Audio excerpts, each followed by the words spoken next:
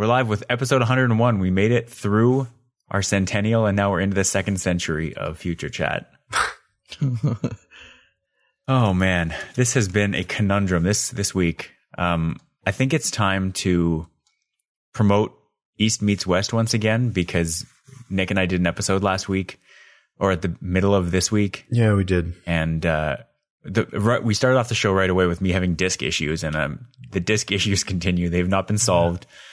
But Rob couldn't get his disc working. I'm sorry, what could not I get Your up? disc. You could not spin up your disc. That's basically what happened. I went for the joke and I misspoke anyway.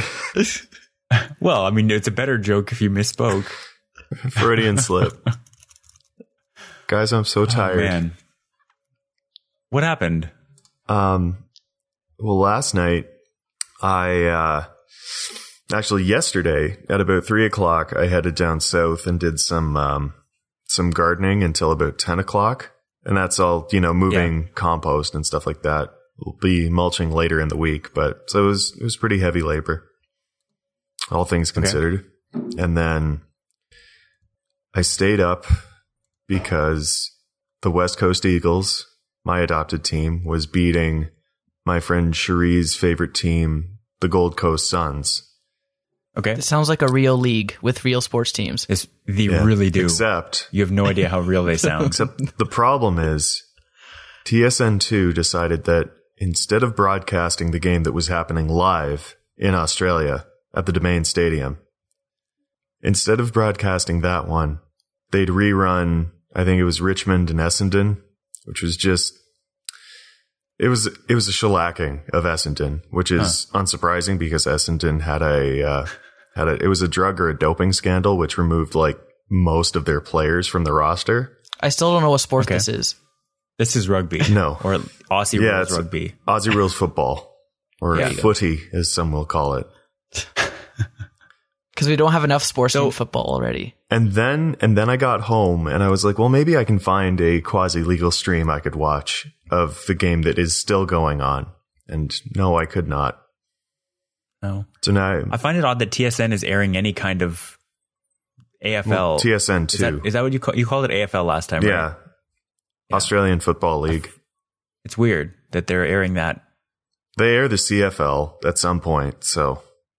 I mean, it's not that Canadian weird. Sports broadcasting and Canadian sports. Well, no, but they broadcast the CFL in the States. You just have to pay for the right cable package. Right. That's TSN. Considering 90% of CFL rosters are American, that also kind of makes sense. Yeah, everything minus the required Canadian players. Literally. Well, it's got the Canadian rules. Just you can't be upset if your awesome game attracts talent from elsewhere. Well, no, I mean, in the Canadian Football League, one of the rules is you cannot be upset. You have to say sorry after every play. You tackle someone, you say sorry. You block someone, you say sorry. I really want to see an edited version of a CFL game in which everyone like smashes together and you hear a bunch of sorry, I'm sorry. Sorry. Oh, sorry. Step on your toes. That video must exist. Yeah. It seems like it should, but if it doesn't, Rob, get on that. Oh, I could see that. That would go viral if it hasn't already. That would go viral. Yeah, I have some big news, but it's not science or tech related, so I'm going to save it for the end of the show for the big reveal. Okay. Oh man. Now I just want to hear the news. Is it something to do with your D? You especially. It has nothing to do with the D. But before we get to the end of the show, let's start the show. And Mike, why don't you take us through some of this? This is all your follow up, as per usual, because you guys never have follow up. This stuff isn't even actually follow up. It is follow up. I don't think any of all of it is follow up. And now in follow up, Elon Musk has landed the third rocket the fourth. Oh God, I thought it was only the third. The fourth landing on the barge. That's not even in follow up. That's not in follow up because now I'm the only one who cares about What's it. What's Elon Musk up to this week? We will be talking about Elon Musk. Actually, I deleted that out of the follow up. He was in follow up before, but I took him out. Yeah. And that's what Elon Musk is up to this week. So I'll just go through this because these are all kind of follow-ups from our previous conversations, either recent or in the past, but regardless. Yeah. So as far as Allo is concerned, being the new messenger app in the internet landscape. Well, At first I thought you were talking about like aloe, the plant, like that helps with burns. No. I'm tired. Aloe as in the Spanish way to say hello. Yeah. I feel like if you said it in a British accent, that would help differentiate it for me. Hello, hello, hello. What's all this then? It's a messaging app. That's what it is. There's some new data from, I guess, a data company called SimilarWeb that I guess they were using Android data from 187 countries to figure out what the most popular messaging app is. Again, this is Android data, so it's not going to include iMessage. But they found that WhatsApp is now the most popular messaging app, followed by Facebook Messenger at number 2, which means that 80% of all messages sent around the world, at least by Android devices, are facilitated by Facebook in some way. Does that include text messages? I'm assuming not. No, it'd be okay. But a lot of people use WhatsApp as SMS, like, right? Yeah. Oh, yeah, for sure. So true, yeah, there's Allo's got the work cut out for them for getting some of that market share, and I don't know how it's going to work out, but I think it's just kind of confirmed what everyone already knew, that WhatsApp and Facebook Messenger were insanely popular, even within iOS. I think, Rob, maybe you can say more about it, but do people really use iMessage anymore? Well, people who text SMS use iMessage if they're talking to people who have iPhones, because it just happens.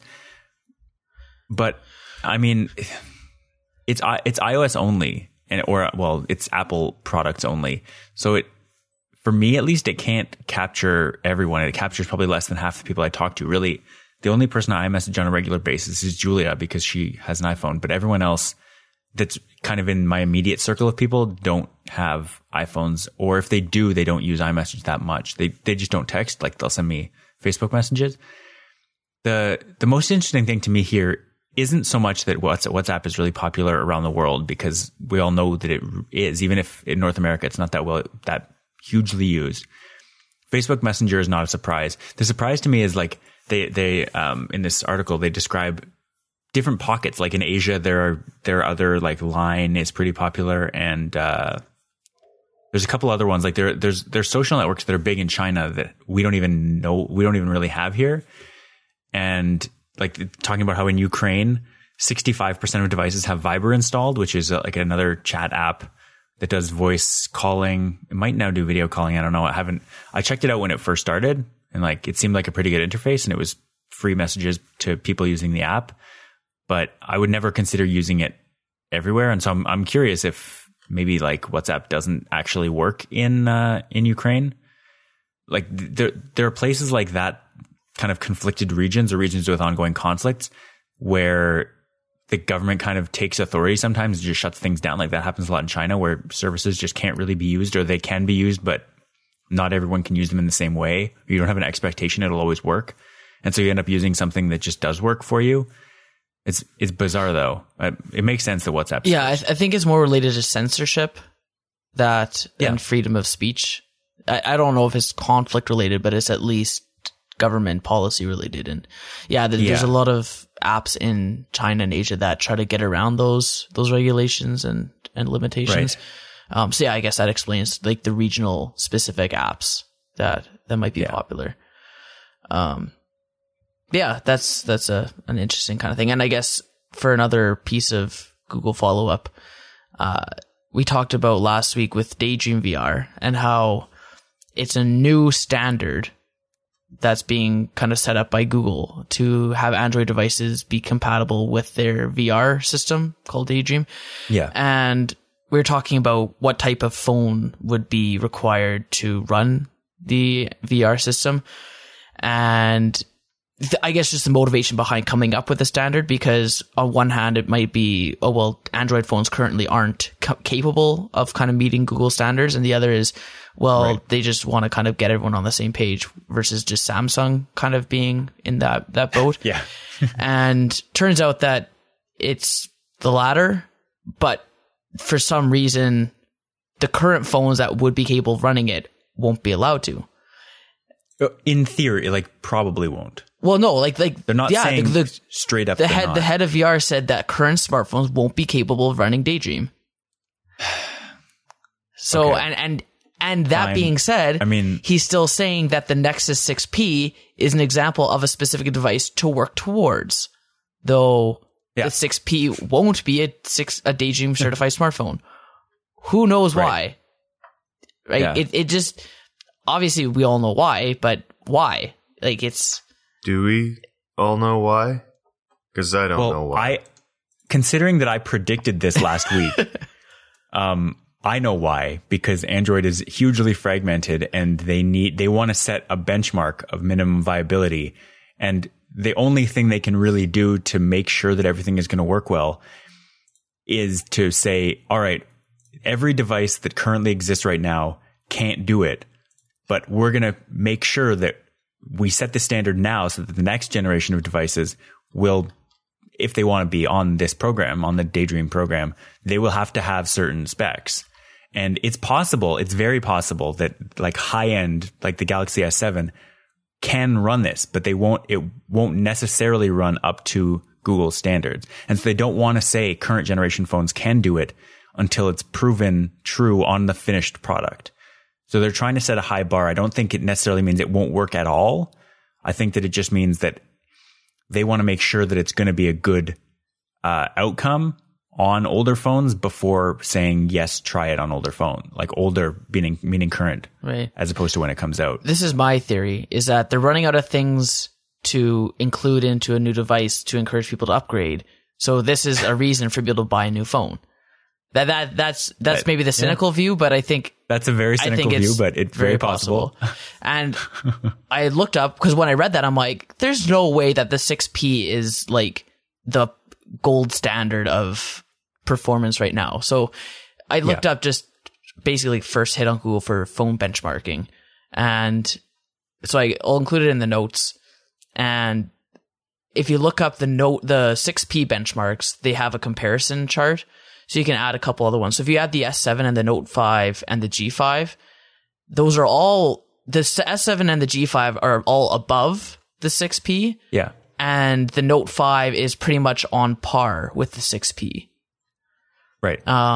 Which basically means that anything, this year's models, all the flagship models from this year are all at par with 6P or above.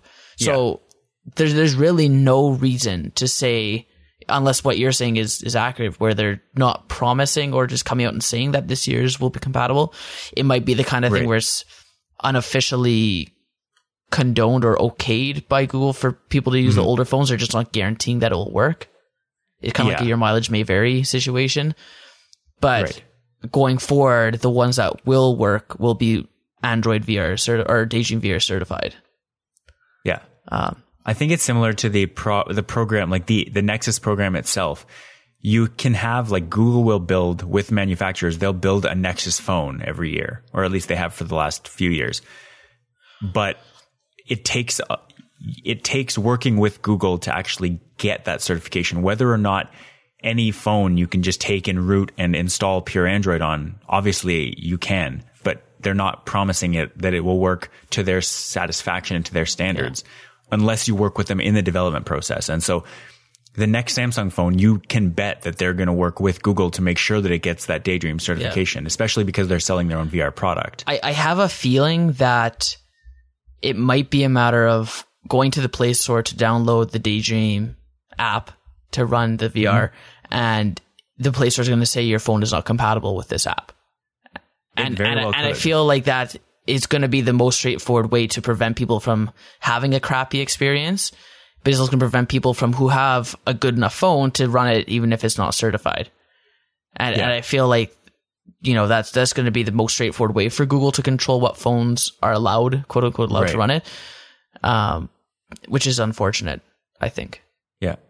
I'm really curious because they've come out, like Oculus, the head of Oculus came out and said that even the most powerful Apple computer doesn't have good enough graphics to support the Oculus. And so they're coming way out ahead here. They're saying that the rendering necessary, all the 3D stuff that's necessary to run good VR isn't something that can just be run on any computer. It needs a high-end computer. And so to run it on a phone, you're going to need a very high-end phone to do it, to get, like, you could play Tetris or whatever VR version of Tetris, where it's just like a fairly simple game or activity. But the things that they want to design for are going to be these realistic virtual environments that are 3D rendered and have 60 frames a second all the time. They're going to want high standards. And so I think that's really the only reason why they're even having a certification program. They want to make sure that everything is above that level of quality. Mm-hmm. Yeah. Thrilling. Absolutely thrilling. It will be. I really think it will. For what it's worth, I received my cardboard unit and have been playing around with it a little bit. And it is a fun, cool novelty to have like a pseudo VR headset. Like it is very immersive, but the experience itself leaves a lot to be desired just with the cardboard. Just thing. Yeah. Like the way that the apps are right now, at least the ones that I've tried, they're not great because all it can do right now is there's like a little clicker button at the top that you can like interact with your VR environment. So there's kind of like a central cursor or little kind of bullseye in the middle that you can kind of point around and interact with things. But the experience itself isn't very, it's just not the same as using an actual VR headset at all. Right. It's just the viewing experience is similar, which is better than nothing. But I'm looking forward to trying like an actual VR headset at some point because I'd imagine, hopefully I would, but I guess that's the whole point. And I guess the other aspect is that this Daydream VR thing, it's still not going, I guess maybe they'll put out a separate unit with it. I assume they would, that has sensors that can detect like arms and hands in front of you to kind of project onto the VR, possibly. Maybe. But hopefully the experience is a lot better than what Cardboard offers right now. Hopefully. I'm sure that they can improve on a little cardboard thing for your face. Yeah. It has lenses. Oh. Well. Anything else in follow-up, Mike? There's Microsoft is giving up on its consumer phone business. They sold their Nokia feature phone division to a Asian company, I believe, and they're letting go of 1,350 Nokia staff out of 1,850. 1,850 total, 1,350 of them being Nokia staff in Finland. Okay. So, but that being said, they're still apparently researching and developing mobile phone stuff. So, okay. They still have Windows Phone, regardless of whether they have actual hardware products. Well, that is what Windows Phone is, though. No, but you can release Windows Phone on a phone that's not made by Nokia or Microsoft. Right. Like they're giving up on maybe they're giving up on the idea of the Surface phone, but they're not giving up on the idea of Windows Phone like as a some of the platform. Android. Right. Yeah. Yeah. Just because Google may not make any phones, which they don't, doesn't mean that they're giving up on Hopefully, Android. because I do like Windows 10 as a platform, and well, I would hope that they don't give up on Windows 10 because like hundreds of millions of people depend on Windows. I don't mean Windows 10 as a software, just being a phone platform. Yeah. Yeah. Okay. Right. Because I think their last couple of keynotes have given me a lot of confidence in their vision, and this is kind of disheartening to hear. But well, the Continuum thing is very interesting, but nobody has Windows phones to be able to actually use or try it. Right. But people want Windows phones, I think. Right. Like I would love the idea of everyone having people, Nick. What people? People at Microsoft. People want a Windows phone that also has app support, and that's why they were going to allow Android apps to run, which now got kiboshed, which is really unfortunate too. Like, well, I guess people want Windows phones in the same vein as people eat at Arby's. Like, yeah, it happens, just not a lot. Yeah.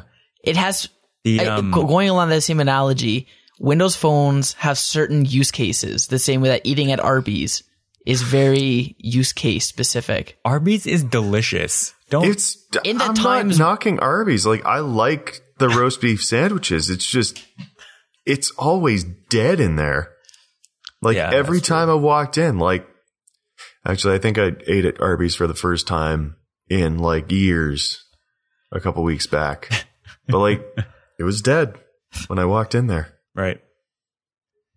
I love the idea of everyone having not necessarily a Windows phone, but a phone with a continuum like service where you could, like, I'm seeing a public library or Starbucks or something. They could have a bunch of dumb terminals with a monitor and a keyboard and mouse, and you plug your phone into the dock, and then you can just surf the web on the computer that's on the like station, the terminal station that's there.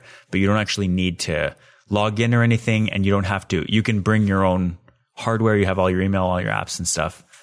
But we're not there yet, and Windows Phone has not taken off as a platform. No. It's having the same problem as Ubuntu Unity, which will do exactly the same thing you're describing. Yeah. You'd think Microsoft would be able to be better off, but so far they have not been.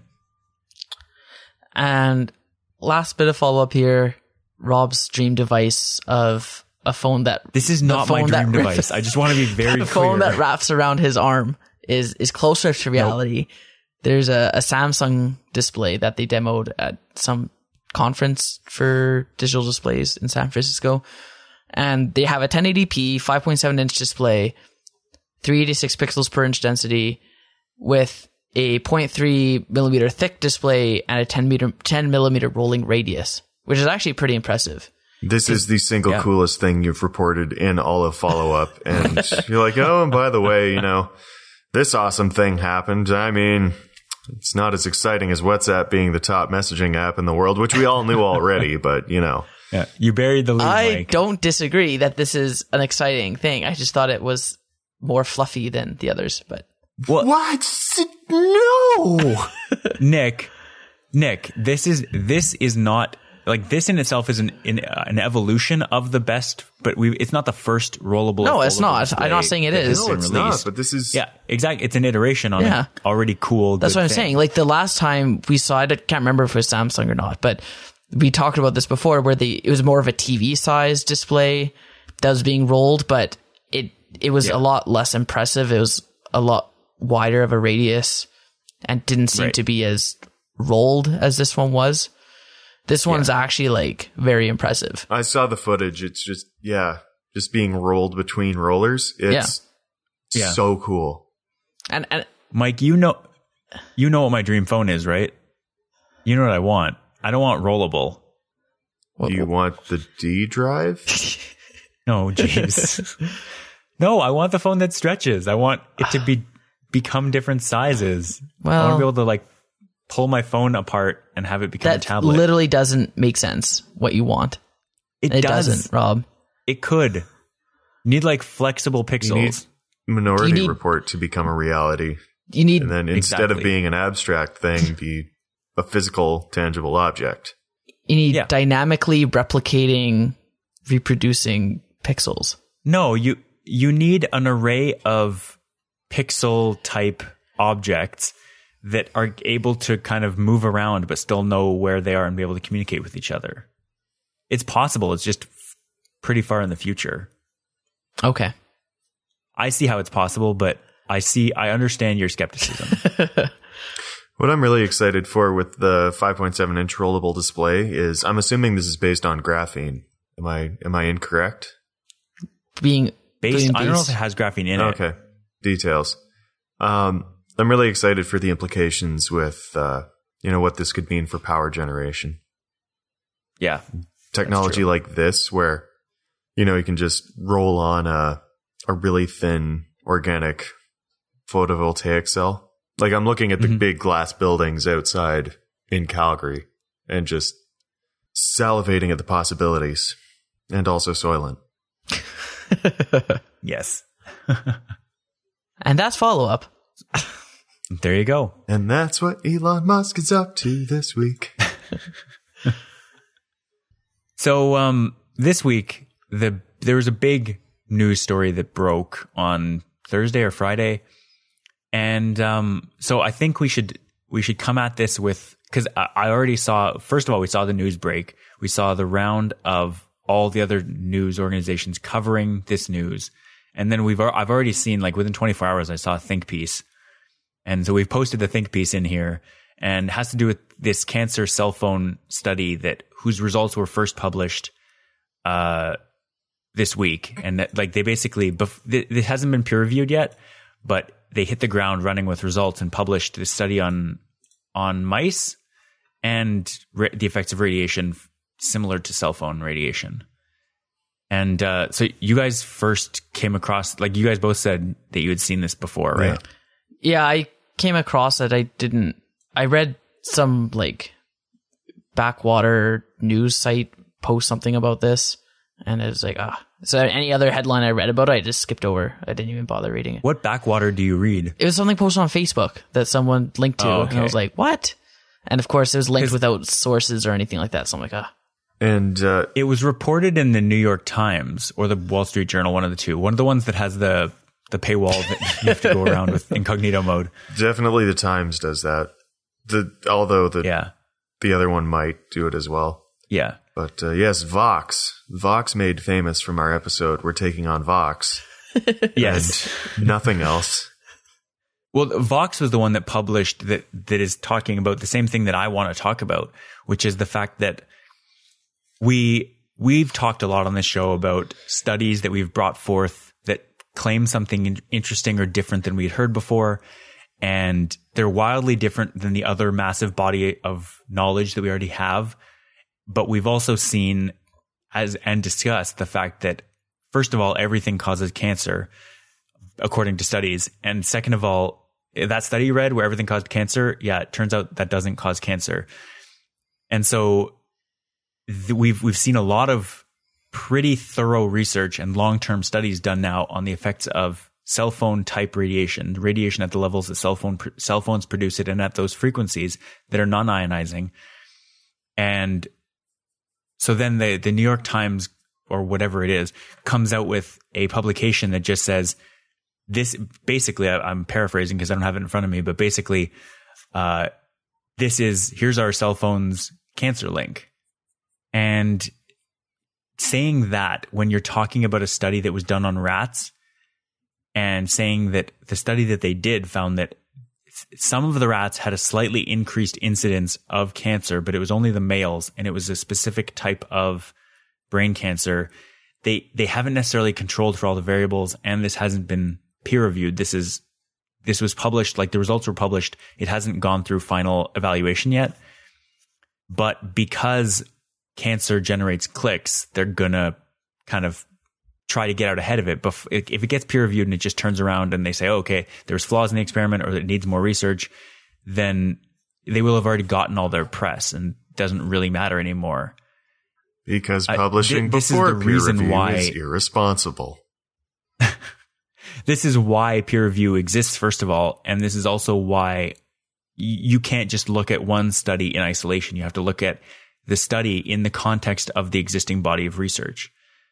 And so, like when you develop a new drug, you go through animal testing first usually, and it can't necessarily be trusted because humans react in different ways to animals, even rats a lot of the time, even though they're kind of genealogically close to us. But in this case, they did a study on rats where they looked at probably the most kind of controlled study you could have, where they had the rats in a small cage and they were exposing them to radiation for controlled amounts of time. Whereas in human population, you're just looking at people to self-report cell phone use. But humans in this case are the human study where they looked over 20 or 30 years at the incidence of brain cancer specifically, but all kinds of cancer in general, and comparing that to like high cell phone use or medium or low cell phone use. They found that there was no link over time. And you'd expect that as cell phones get into the 28 to 30 year range, that's when tobacco, for instance, when tobacco first got huge, but with big companies manufacturing cigarettes.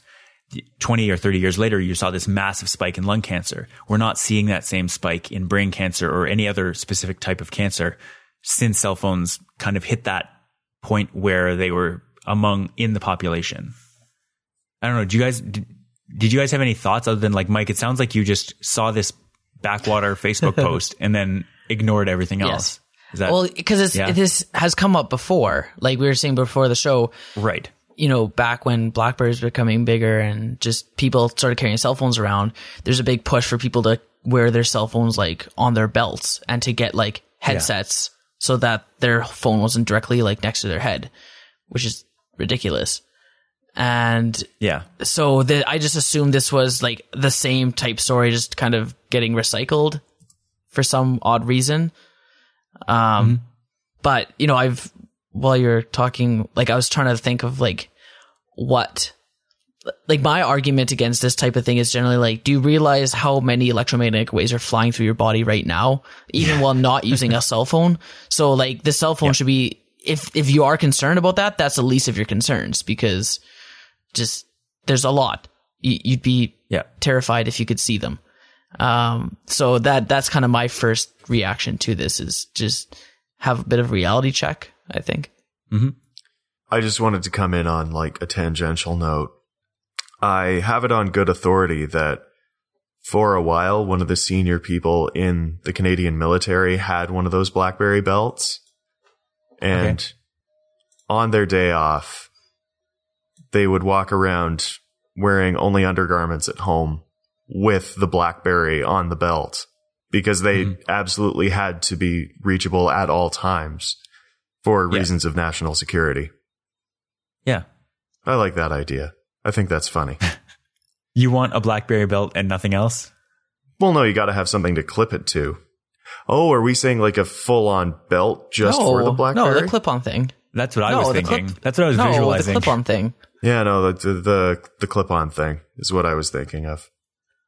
Fair I like enough. that a lot. But yeah, it's also the guy in Vox, I can't remember his name. He makes an excellent point saying that you would assume that as cell phone rates have increased, or the usage thereof has increased, you would expect to see a corresponding rise in cancer rates, and it just hasn't happened. Right. And that doesn't mean that it's impossible, because we have science, because common sense doesn't really work. And I don't know. And the other thing is, I mean, the tests that actually generated tumors within the rats, one, apparently it's still within the range of false positives. And that's why we use peer review. Yeah. And the other thing is, damn it. Oh, there was another thing. Can't for the life of me remember it right now. Oh, yeah. They were irradiating the mice for like 9 hours a day. Yep. Or potentially in excess. Yep. And so it's like every single thing that says, oh yeah, this can cause cancer. It's like, well, what are the conditions under which it causes cancer? Yeah. Because I think there's an artificial sweetener that causes cancer if, like, the equivalent would be us eating several kilograms of that artificial sweetener a day. Yeah. And it's like, yeah, you eat several kilograms of one single thing. I expect for something to go wrong after a while. Like, I mean, even a vitamin toxicity or something like that, depending on what you're eating. Exactly. There's a weird kind of disconnect in journalism, in reporting today. And I've experienced this myself somewhat as I've been writing. I've actually been writing for MobileSerp for a year now. I find it very odd. This Wall Street Journal article says that this is a multi-year peer-reviewed study by the National Toxicology Program that found low incidences of these two types of tumors. And then if you click through to that, like the word study by the National Toxicology Program is a link. If you click on it, it opens up to this bioarchive thing where you can read the thing. And I think you can actually just download the PDF for free. The very first part, underneath the names of the writer says this article is a preprint and has not been peer reviewed. There's no, like, this is the Wall Street Journal. Right. You expect that. It's like, what do you mean? Why did you write peer reviewed if right at the top of this thing it says that it's not? Did they get a press release that said it was? Right. It just seems very bizarre to me to miss something or like misrepresent something that obvious and right up at the top. Well, this is classic science reporting in today's news cycle, because we've even had incidents where there's people that release like literally fake or, incorrect studies to the news to sell it to them, and like, oh yeah, we'll pick it up, and they'll run it without doing any sort of back checking of facts. If it's peer reviewed, if it makes sense, anything like that. I feel like some news agencies don't even have the facilities to replicate half the experiments they talk about, We're not asking for the news places to replicate the experiments. That'd be great though. That would be. If like, in order to report on this, you have to reproduce it. Yeah. That would be amazing, actually. That would solve a lot of problems with science and news reporting. Right. Yeah. So in the actual paper itself, it says that there is some data that was peer reviewed, some of the data from the study, but it's an incomplete study. And the reason that they're releasing the findings now is that, this could have widespread public health implications, which is obvious and true. But I mean, they decided a while back to classify non-ionizing radiation as a possible carcinogen, but that doesn't really have any meaning, in that it basically means we don't know. Guys, I have something very exciting to report. What's that? This cup repels bear attacks. As long as I've had this cup with me, I have never once been attacked by a bear. And I think we need to get this story out there, because this could have serious bear attack implications, which, is a big deal over in the mountainous country in Alberta. Yeah, for sure. Would you say it's game changing? Is it a game changing development? Yes, I would, Mike. I would say that. Yeah. I don't know how much more we need to say on this. I want to re-clarify that this is not necessarily something to be alarmed about. It's something to be aware of. Guys. It looks like Nick has more breaking news. Guys, this box of tissues, which is actually not Kleenex, I have never once been trampled by an antelope with this box of tissues with me. And I mean, it's pending peer review, but I got to get the news out there. Because this could have serious antelope-related consequences. Absolutely. We need to get this box of tissues to the savannah now. Yeah, it's a little irresponsible, but at the same time, I kind of get it outside the context of everyone's already scared or worried about the health effects of radiation. Now, I'll give you an example of something I think is worth getting out there, like immediately out there. Sure. There was a trial on depression. I think it was depression specifically. And they were trying several different methods of treatment. And one of the methods of treatment was just 30 minutes of cardio a day, and seeing what effects that had on depression. And the rate of the effects of depression, or the rates, or whatever it was, so sharply declined with just 30 minutes of cardio a day in the trials they were running on humans, actual humans with depression, clinical depression. Yeah. Could I be any more verbose? Probably. But they actually suspended the experiment and said, no, we owe a duty to the people we're currently experimenting upon to get them doing the 30 minutes of cardio a day, because actual human lives and, like depression isn't fun. Right. And it would be, would be irresponsible of them not to release the findings when it looked as conclusive as it did.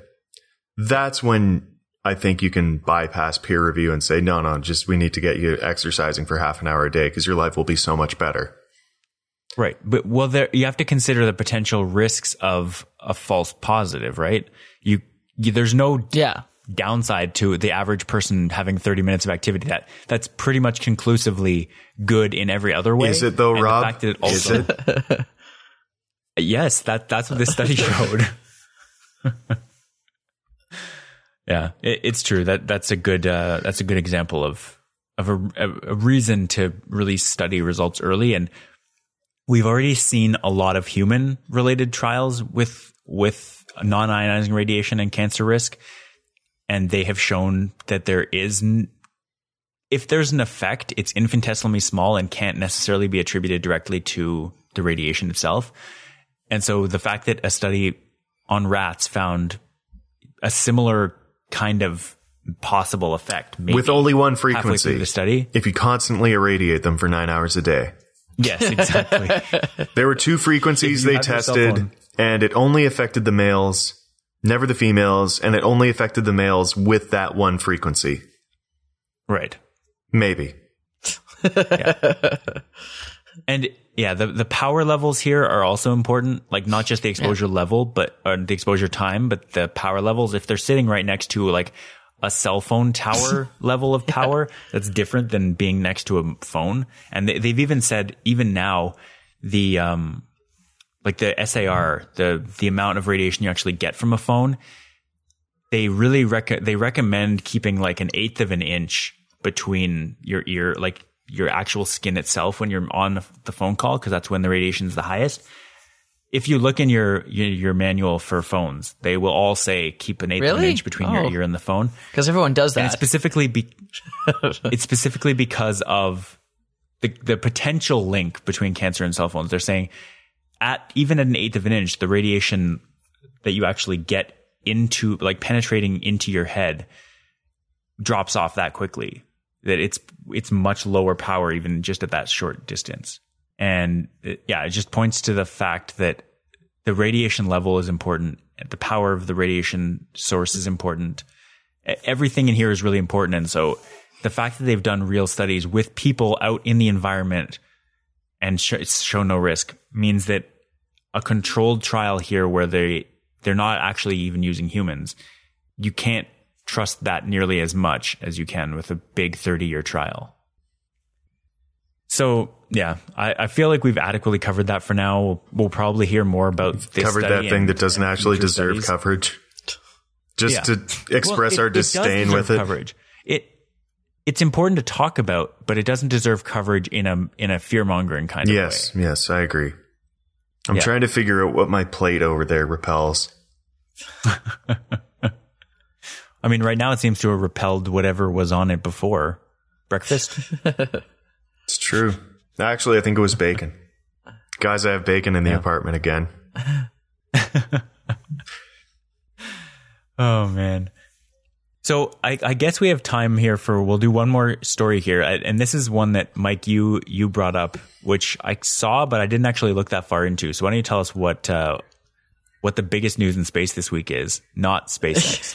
Yeah, I actually saw this morning. It was some news coming out of the Rosetta Exploration Detection Program. And they've actually directly detected key organic compounds from a comet versus previously we've indirectly detected compounds. So after they come to Earth, then you do analysis on them and such. Or you do it from spectrometry. Just around a comet and that kind of thing to kind of see what it has and whatever. So this one, what's that? Sorry. You know what? Finish your statement, then I'll talk to Rob about it. Okay. So the Rosetta lander has detected with in the gases around the comet, what was it? Glycine something. Glycine, yeah. Which is a key compound to build proteins. So and keep the dinosaurs of Jurassic Park at bay, I think. I could be wrong. Yeah.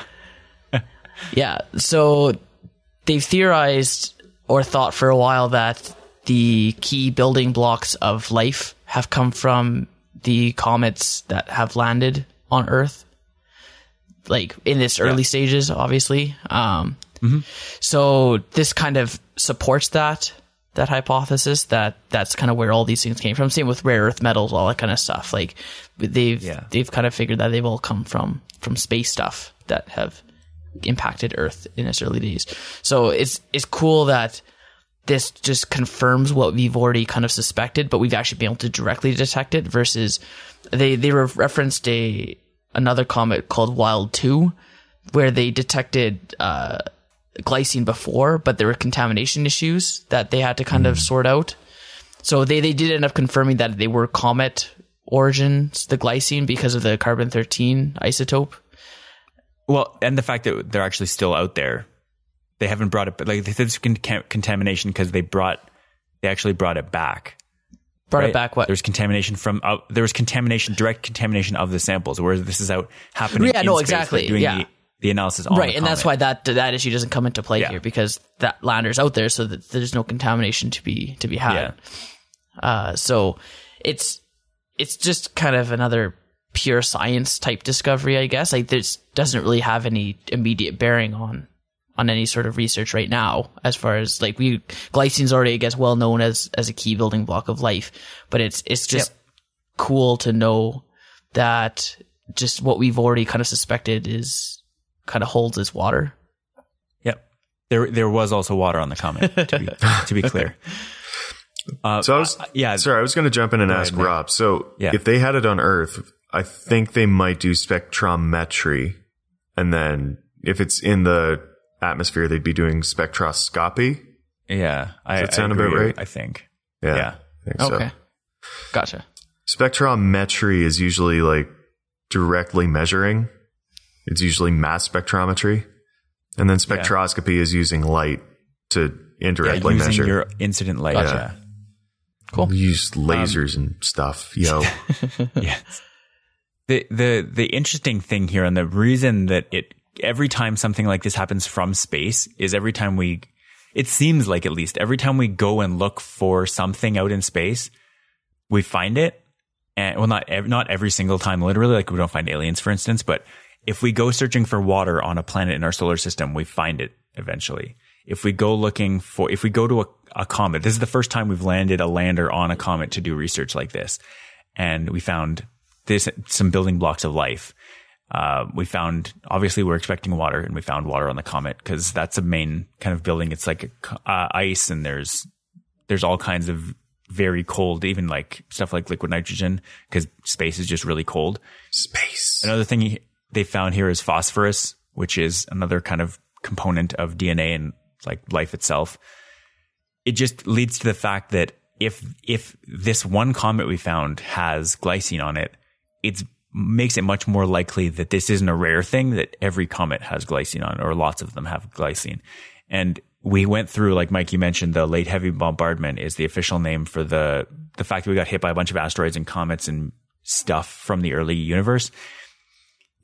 It's a good indicator of that being the reason why there's life, because the entire planet was already formed. It was a ball. It had started to cool, and then we got hit by a bunch of stuff. So all of this organic material is just around on the surface itself. It's not spread evenly throughout the Earth. It's concentrated on top, and that those conditions, along with all the heavier radiation, because Earth had less of an atmosphere, and this kind of critical mass of organic compounds, means that basically all you need is a spark and life forms. Like that was one of the experiments they did in the last 30 or 40 years, where they mixed up all the essential amino acids for life and a couple of other ingredients, phosphorus being one of them, and then basically like used a spark to simulate lightning.